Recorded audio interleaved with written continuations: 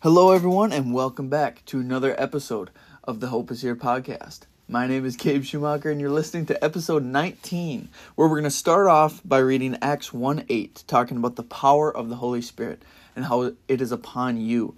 Then we're going to go into Romans 7 and Romans 8. We're going to read through those back to back and, just kind of dive into that and just start reading and start going and learn together and grow together. And it's going to be really awesome. But actually, first, before we start off with Acts 1:8, I just want to start off by praying. Lord, I thank you for everything that you do and all that you are. Lord, I thank you that your Holy Spirit will be upon me and in me so that I can say the right things at the right time and know what to say. Because your word, it says in Luke that you will teach me what to say when I need to know it. Lord, I thank you. I thank you for you. I thank you for all that you are, all that you do. I thank you for your power. And I thank you for blessing every single person that is listening to this, that they will receive something from this, and that they will go about their day blessed and prosperous in everything they do. In your name I pray. In Jesus' name, amen. All right, so Acts 1:8. It says, "But you shall receive power when the Holy Spirit has come upon you, and you shall be witnesses to me in Jerusalem, and in all Judea and Samaria, and to the end of the earth." So, just for some context, in this part, this is before Jesus' ascension, and he's kind of telling the people, like, what's going on, what's going to happen when he ascends. And so he says, when I leave, the Holy Spirit's going to come down, we're going to high five, I'm going to ascend, he's going to descend onto the earth, and he will not only be upon you anymore, but he's going to be in you, he's going to fill you. And so with that Holy Spirit being upon you and in you, you now have received power. And we're going to go into what that power is in Romans 7 and Romans 8. So I'm just turning to Romans 7 here because I wasn't open in the start. But Romans 7, I think a lot of people, from my understanding, a lot of people look at Romans 7 and they almost use it as an excuse to continue in sin or, to begin sin, or just, even they say stuff like, well, even Paul had his own problems, so who am I compared to Paul? Well, the same Spirit that raised Jesus from the dead dwells in you, so really, it doesn't matter who you are or whose status, whether it's Paul the Apostle or anyone else in the Bible, great or small, they have the ability to have the same Holy Spirit. You have the ability to harness the power within you, but if you don't know the power in you, how are you able to harness it? The power in you isn't just a power, it's a person. You can communicate with this. It's the Holy Spirit. It's not just a feeling, it's not like just the crystallized, tangible presence of God, but it is a spirit, it is a living being that you can communicate with and that can grow you. And it's really awesome. It's really cool when you really get to know Jesus by the Holy Spirit. All right, starting in Romans 7.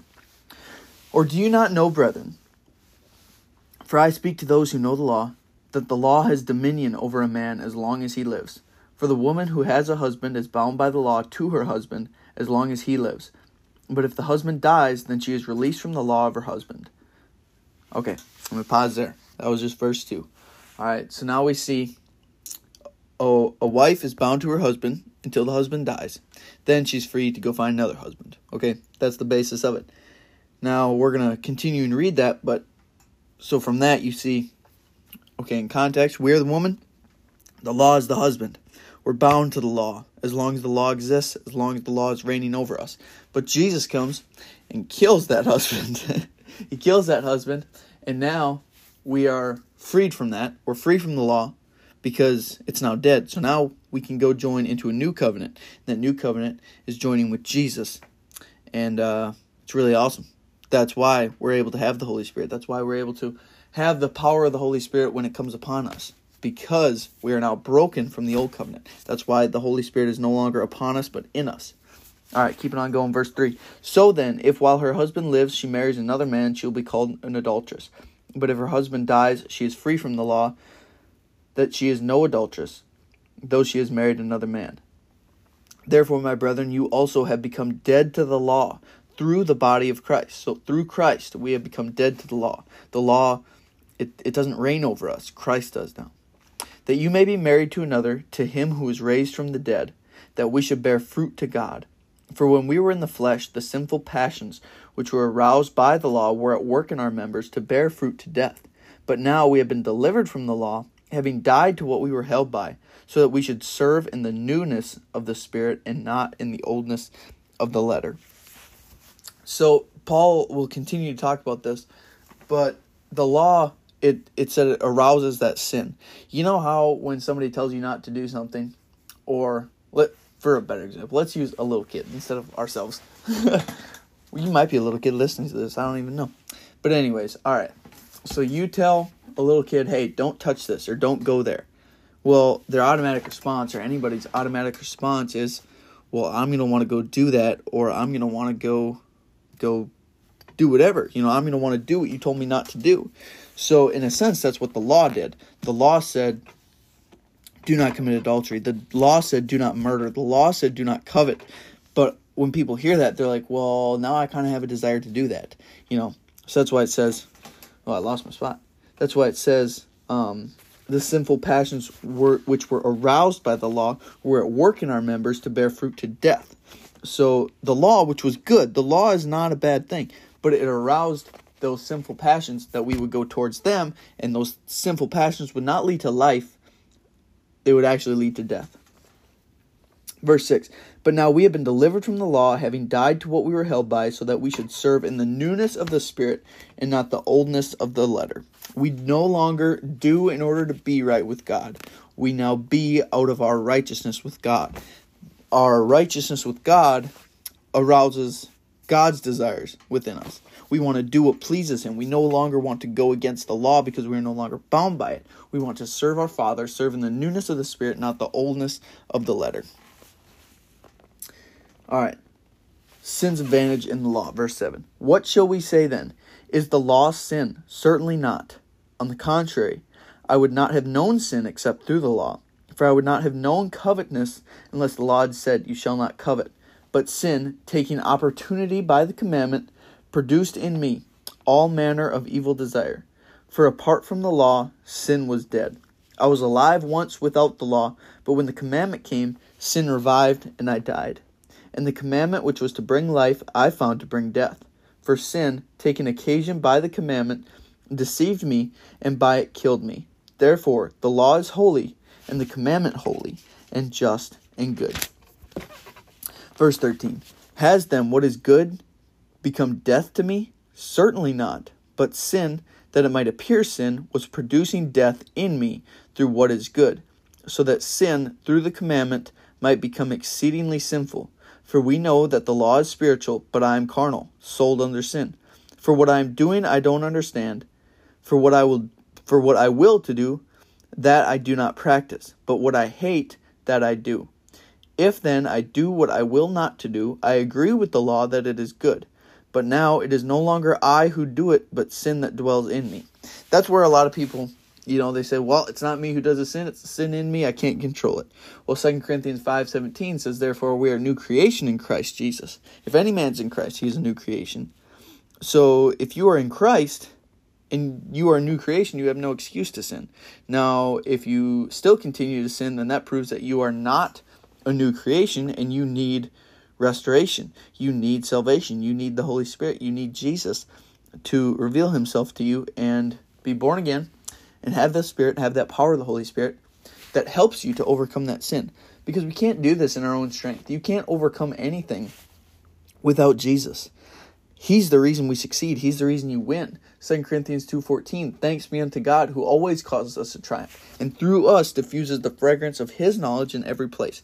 We are Christian air fresheners. Everywhere we go, if you have the Spirit of God in you, there should be something different about you. You should walk differently. You should look differently. You should hold yourself differently. You should do different things. You should not be going against the flow of the world. And if you're not having people come against you every once in a while, you might be going the same way. So persecution is good. People coming against you is good because you know you're doing something right. Because the world should not be going the same way as you. Or you should not be going the same way as the world. And when you go against that, you're going to have, friction. You're going to have division there, which is really good. All right. Continuing on. Where was I? Verse 18, for I know that in me, that is in my flesh, nothing good dwells. For to will is present with me, but how to perform what is good I do not find. So in your flesh, there's nothing good in there. Those desires are not good. Your flesh chases after the world. Your mind chases after the world, unless it is renewed. The Bible says, if your right eye causes you to sin, pluck it out. If your right eye causes you to sin, cut it off. Well, I come to you with this, Romans 12:2, renew your mind. Well, if we renew our mind, then our right hand isn't going to want to sin. Because out of your being, like I said before, out of your being you do. You don't do to be. Out of your being, out of righteousness with God, then you do right. So if you're right with God and you're doing wrong, you're a hypocrite and a heretic, and you're going against the wrong things.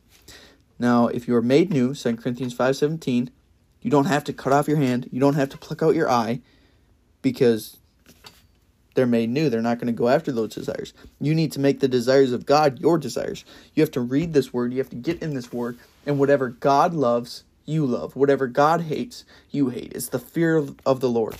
Jesus has the sevenfold Spirit of God, but his number one desire was the fear of the Lord. That is very, very important. You have to fear God. Because if you don't fear God, why would you not sin? The Lord was talking to me this morning. I had some really, really awesome time with him. And, something that I'm going to start doing is, okay, I think where we left off was talking about the fear of the Lord. So Jesus, like I said, he had the sevenfold Spirit of God. But his number one desire was the fear of the Lord. Above all things, he loved what God loved and he hated what God hated. Because if you don't hate what God hates, for example, sin, God hates sin. If you don't hate sin, why would you discontinue sin? So, when you feel that conviction of the Holy Spirit upon you saying, hey, don't do this, well, if you don't line up with that in your own mind, in your own heart, and you say, well, I don't really hate this, it's fine, it's not a big deal, that's just going to lead you deeper and deeper and deeper into a pit that you don't want to go to, because sin will take you way farther than you want to go. I look back at my own life, and sin took me to some spots that I really didn't want to be in. It looks nice, it looks good on the outside, it's that lamb and sheep, or that wolf in sheep's clothing, but really it's not good. It takes you deeper than you want to go. And it's so much better to just fix your eyes on Jesus and keep on chasing after him. Because the things that he has for you are so much better, so much deeper, and so much more intimate in relationship than anything else in the world. Relationship with Jesus, Holy Spirit, communion with Holy Spirit is absolutely wonderful. I can't think of anything better than that, because one, the Holy Spirit will never pass away. God will never pass away. John 1:1, he is unchanging. In the beginning was the Word, and the Word was God, and the Word was with God. It's forever been that way, and it's not going to change. He's unchanging, and it's awesome. He's always going to love me no matter what. He's always going to be there for me to bring me out and put me on top, because I'm the head, not the tail. I'm above only and never beneath. God loves me, and that's why I win. 2 Corinthians 2:14. Thanks be unto God who always causes me to triumph, and through me spreads the fragrance of his knowledge in every place. We are Christian air fresheners. I don't remember if I said that in the last segment, but wherever you go, you should walk different. You should look different. You should hold yourself different. There should be something different about the way you talk. People should change when they're around you. They shouldn't do certain things when they're around you because they feel that presence, that presence of God that is so strong on the inside of you, that Holy Spirit that is so strong. You may be a small person, but your spirit man is a giant. Your spirit man is so strong. You're bigger than you even think. So if you know the power, that kind of brings me back to what I was saying in the start, Acts 1:8. But when the Holy Spirit comes, you will receive power. Well, how are you going to know how to harness that power if you don't know the power on the inside of you? You have to have communion with Holy Spirit, the Bible says. Communion is divine intimacy. It is really, really close, intimate friendship. That's what communion is. And we need to have that communion with the Holy Spirit, with that power on the inside of us, so we can learn how to harness that and what to do with it. Just let the Holy Spirit flow. Let him do what he wants to do. A lot of people don't surrender their life to God because they're afraid of what they might have to do. A lot of people love the idea of surrendering to God. They sing it in praise and worship. Lord, I give you my all. I surrender all. I surrender to you. They sing those songs in praise and worship and before church and in the car and on their drive, whatever, But then when they really think about it, they're like, man, I don't think I want to give my all. Because what if God has me do something that I don't want to do? Well, that's where the fear of God comes in. You have to love what he loves and hate what he hates. You need to trust in him. You need to trust in the divine plan of God and know Jeremiah 29:11, know the word, know where it says, the thoughts that I think towards you are good, not evil, peace, and not bad things. Everything that God has for you is good. You need to trust him and lean on him. Proverbs 3:5-6. Those who lean on the Lord, or let's go there quick. Trust in the Lord with all your heart and lean not on your own understanding. But in all your ways acknowledge him, and he will direct your paths. Now, those paths lead to good things. Those paths won't lead to death. John 10:10. The devil comes to steal, kill, and destroy. But Jesus has come, so that you may have life and life more abundantly. Now, that looks different for every single person. But life in itself is awesome. Life more abundantly is even better. It says in Psalms, my cup runs over. It doesn't say you fill my cup half full. It doesn't say you fill it right to the brim. It says it's overflowing. You continually pour into me. But when you are continually poured into, you need to make sure that what is going into you comes out at the same time. The Dead Sea is the only body of water, I think, from what I know. From the little that I know, what I understand is that the Dead Sea is the only body of water that the flow goes in, but it never goes out. And it's not good water. You have to have that flow going out of you. When the Holy Spirit when the Holy Spirit pours himself into you, it should be automatic to let him flow out. For you to go and walk up to people and share your testimony and share about Jesus in some way or another. Now, I'm not saying you always have to go up to every single person in Walmart or the grocery store or whatever place that you're in and say, hey, let me talk to you about Jesus. Or hey, do you need prayer? But it's not a bad thing to do. There's been times where I go through the drive-thrus. There was one time where it was late at night and I was just really on fire that night. I was like, man, I just need to talk to someone about Jesus. So I drove to a city and I would go through the drive-thrus and go into restaurants and just get like one little thing, or something like that. I had a lot of food. It added up. But I would just say, hey, is there anything that you need prayer for? Or hey, can I pray with you? And they would either say, no, absolutely not. I had that. He just said no and shut the window and I drove away. Or they're like, out of respect, just said, well, sure, you can pray with me or whatever. Like I had one guy, you could tell that he really didn't want it, but he didn't want to turn away a customer kind of deal. So I prayed with him and whatever. He doesn't have to be in faith for it to make a difference in his life. The prayers of a righteous person will avail much. I think it says something like that in the Bible. But it's not on his end, it's on my end. It's on the righteous person's end. So, it's not bad to go out and do those things, but you're supposed to be a living representation of God on this earth. You are the image of God on this earth. So, in everything you do, you should represent him. Paul says in Philippians, to live is Christ, but to die is gain. So if to die is gain, we shouldn't be afraid of anything. Because, people say, oh, death is terrible. What happens when you die? Well, I get to go be with God. The best thing you can ever do to me is kill me, because then I'm going to be with my Father. Then all the suffering, all the pain in this world is far from me, and I'm with Jesus. I no longer have to work to overcome those things. I am just in eternal peace now. But to live is Christ. Now what that means is we should be living, breathing, walking images of the Son of God on this earth as long as we're alive. And it's really not hard to do, because Jesus says, my burden is easy and my yoke is light. If his burden, a burden which is supposed to be heavy, if his burden, quote unquote, is light, what do we have to worry about? You have Jesus on your side. The one in you is greater than anyone in this world. You've got this, man. Just keep on going. Keep on pushing. Keep on living for him. It's going to be worth it in the end. No matter what, if you're not seeing results, if you're not seeing whatever, just keep on going after him.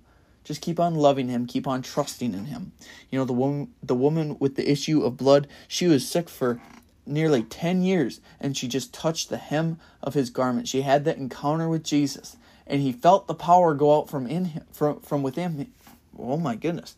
He felt the power go out from within him, and it healed her. And he turned and said, "Who touched me?" But she just continued to trust in God. She didn't say, "I've been sick for so long, I can't do this anymore. I see Jesus over there. I see this power right at my fingertips, but I'm just going to leave it go. It's been 10 years. No, she put everything she had. And she didn't say, "I need to talk with him. I need to get divine prayer from him." She just said, "All I need to do is touch the hem of his garment and I will be healed." That is the type of faith that we need to have to live out this life and walk in this life and to win in this life, because you are created to be a winner. If you weren't created to constantly win, it wouldn't say in Deuteronomy, "I am the head, not the tail, above only and never beneath." The head and not the tail, above only and never beneath. 2 Corinthians 2:14 wouldn't be, "Thanks be unto God who always causes us to triumph." Yeah, we have hardships, we have tough things that happen in life, but we don't need to be defined by those things. We can overcome them. It says in James that through tribulation, through all these things, we can joy. Now, it's kind of weird to see somebody joying in tribulation, but it should be normal to see people joy in tribulation. I think I've talked about this before, but my lifting coach in high school, I remember standing out. We would always stand outside the weight room.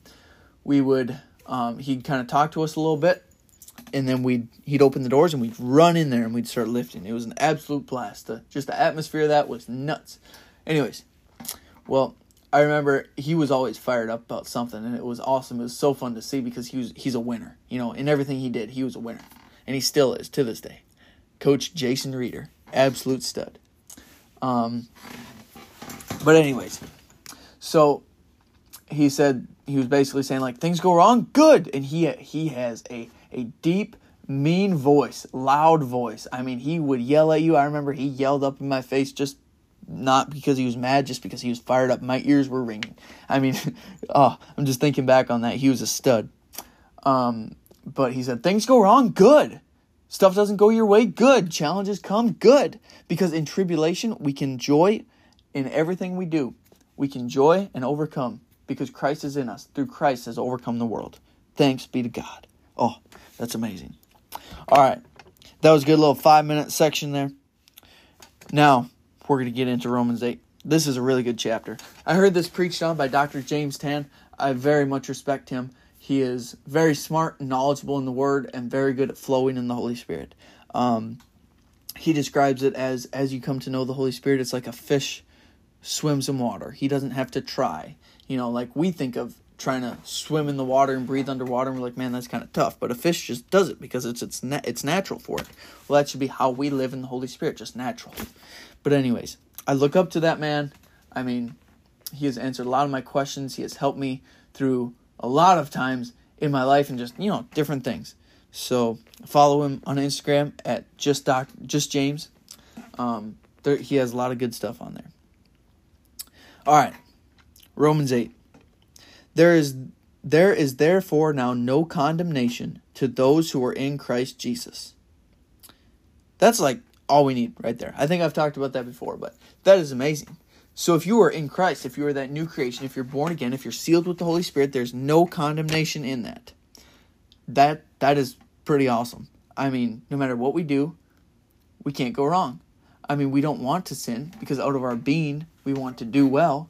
But if we happen to mess up, which we shouldn't, but if we do, we have an advocate. We have an advocate at the right hand of the Father, and we have an adversary saying that we should go to hell, saying that we should do this, saying that we're not worth it, but we have an advocate saying, no, look at my hands. Look at the holes in my hands. Look at the holes in my feet. I paid the price already. Who do not walk according to the flesh. Okay, therefore there is now no condemnation to those who are in Christ Jesus, who do not walk according to the flesh, but according to the Spirit. For the law of the Spirit of life, so no longer the letter, the Old Testament law, but now the law of the Spirit of life, which is in Christ Jesus, has made me free from the law of sin and death, like we read before. We no longer look to the law. We no longer have that sin aroused by the law. We are free from the law. We are now in the law of the Spirit of life, which is in Christ Jesus, which has made us free from that law of sin and death. For what the law could not do, in that it was weak through the flesh, like we said, the law would arouse those sinful desires in us, God did by sending his own Son in the likeness of sinful flesh on account of sin. He condemns sin in the flesh. We are no longer condemned. It is the sin that is now condemned, that the righteous requirement of the law might be fulfilled in us who do not walk according to the flesh, but according to the Spirit. When you walk according to the flesh, you'll always mess up. But you walk according to the Spirit, you'll always do right. For those who live according to the flesh set their minds on the things of the flesh, but those who live according to the Spirit, the things of the Spirit. Remember when I was talking about your right hand, your right eye, and how you got to pluck them out if you're doing wrong and all that stuff? Well, look at this. If you set your mind on the things of the Spirit, not the things of the flesh, if you don't set your mind on those lustful desires and those sinful passions, then they're not gonna bear fruit in your life. But fruit unto death, that is. But if you set your mind on the things of the Spirit, then your outward being is going to be doing the things of the Spirit. For to be carnally minded, or to be fleshly minded, thinking on things of the flesh, that's death. But to be spiritually minded is life and peace. Why wouldn't you want life and peace over death? Jesus brings life. The devil brings death. Chase after life. Chase after Jesus. Because the carnal mind is enmity against God, for it is not subject to the law of God, nor indeed can be. So then, those who are in the flesh cannot please God. It's kind of like without faith, it is impossible to please God. Hebrews 11:6. But if you are spiritually minded, you're pleasing your Father, because He loves that. He loves to see His children flowing in the Holy Spirit like that. All right, we're going to kind of fly through this chapter. We might go over it later, or more in depth. But, yeah, anyways, we're just going to kind of skim over some stuff and come back to it possibly later. So then, those who are in the flesh cannot please God. Verse 9, but you are not in the flesh, but in the Spirit, if indeed the Spirit of God dwells in you. Okay, so if the Spirit of God dwells in you, you're a born-again Christian. You're a born-again Christian by accepting Jesus into your heart, accepting that Holy Spirit. Well, now, you're no longer in the flesh, you're in the Spirit, if you have the Holy Spirit. So if you're not living right, some of this is kind of confusing, and it takes some studying out, and I'm still studying this stuff out. And I'm still learning so much. I'm always constantly learning and trying to learn. I mean, I've dove into this chapter so many times. But if the Spirit of God is in you, you cannot be unpleasing to your Father, because when He looks at you, He's looking into a mirror. He's looking into a mirror, and He's seeing Jesus on the inside of you, the Holy Spirit on the inside of you. Now, if anyone does not have the Spirit of Christ, he is not His. So you cannot be born again without the Spirit of God. If you have the Spirit of God, you are led and guided in every single way. You are able to know what to say exactly when you need to say it. The Holy Spirit is the greatest gift ever given to mankind, next to the salvation of your soul, which they're kind of one and the same, but it's the second best thing that God ever did. The first thing, Him sending His Son so that you can have the Holy Spirit. I'm sorry if this chair is really squeaky. I hope that's not coming out a lot, on the episode. I'm trying to be as quiet as I can. All right, anyways. And if Christ is in you, the body is dead because of sin, but the Spirit is life because of righteousness. But if the Spirit of Him who raised Jesus from the dead dwells in you, which it does, He who raised Christ from the dead will also give life to your mortal bodies through His Spirit who dwells in you. See, your spirit man is absolutely perfect. Your spirit man is so strong, it's absolutely perfect. It's seated in heavenly places with Jesus. Now, your body may not be perfect right now, but you can renew your mind, and as you renew your mind and as you grow in the Holy Spirit, everything just begins to match up and line up. Because God does not tolerate sin. God does not tolerate imperfection. He does not tolerate unholiness. So as you grow in Him, as you have Him, He will change you and mold you into the being that you are supposed to be. But if sonship through the Spirit, the next section, verse 12, it's really good. Therefore, brethren, we are debtors not to the flesh to live according to the flesh. So we do not need to feel obligated to sin. For if you live according to the flesh, you will die. But if by the Spirit you put to death the deeds of the body, you will live. As you grow in the Holy Spirit, as you have the Holy Spirit, you don't just not think about those things, you eliminate them from your life. You do not no longer think about the sinful desires and the lustful passions, but you eliminate them, you cut them off. You cut them off from the vine. You kill them at the root, dried up from the root. Okay. For as many as are led by the Spirit of God, these are the sons of God. For you did not receive the spirit of bondage again to fear, but you received the spirit of adoption, of whom we cry out, Abba, Father.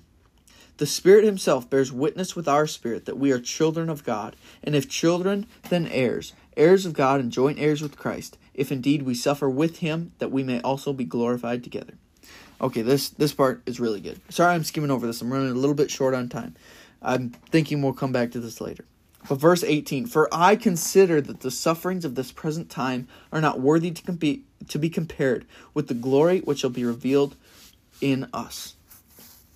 For the earnest expectation of the creation eagerly waits for the revealing of the sons of God. All right, verse 18, like I just said. All these tough things that we're going through right now, all these trials and tribulations, we can glory in them, we can joy in them, like it says in James. And what we can keep in mind is that all these things are not even worthy to be compared. When we're in heaven one day, when we get to where we want to be spiritually and all that stuff, you're going to look back on those trials. You're going to look back on those tribulations and say, well, that was nothing. My God is so great and so powerful and so wonderful. These things aren't even worthy. They can't even be compared with how great my God is. When you truly have that revelation of who God is. You don't need to wait till you get to heaven. You can have it right now. Because God says that we can have heaven on earth. Your will be done on earth as it is in heaven. So what's on heaven, we can have on earth. It's awesome. That's why we have the glory of God. That's why we're able to experience that divine presence, that crystallized, tangible presence of God, which is called the glory of God. For the creation was subjected to futility, not willingly, but because of him who subjected it in hope. Because the creation itself also will be delivered from the bondage of corruption into the glorious liberty of the children of God. For we know that the whole creation groans and labors with birth pangs together until now. Not only that, but we also have the first fruits of the Spirit. Even we ourselves groan within ourselves, eagerly waiting for the adoption, the redemption of our body. For we were saved in this hope, but hope that is seen is not hope. For why does one still hope for what he sees? For if we hope for what we do not see, we eagerly wait for it with perseverance. Okay. Likewise, the Spirit also helps in our weakness, for we do not know what we should pray as we ought, but the Spirit himself makes intercession for us, with groanings which cannot be uttered. Now he who searches the hearts knows what the mind of the Spirit is, because he makes intercession for the saints according to the will of God. Alright, we're going to jump down to verse 31.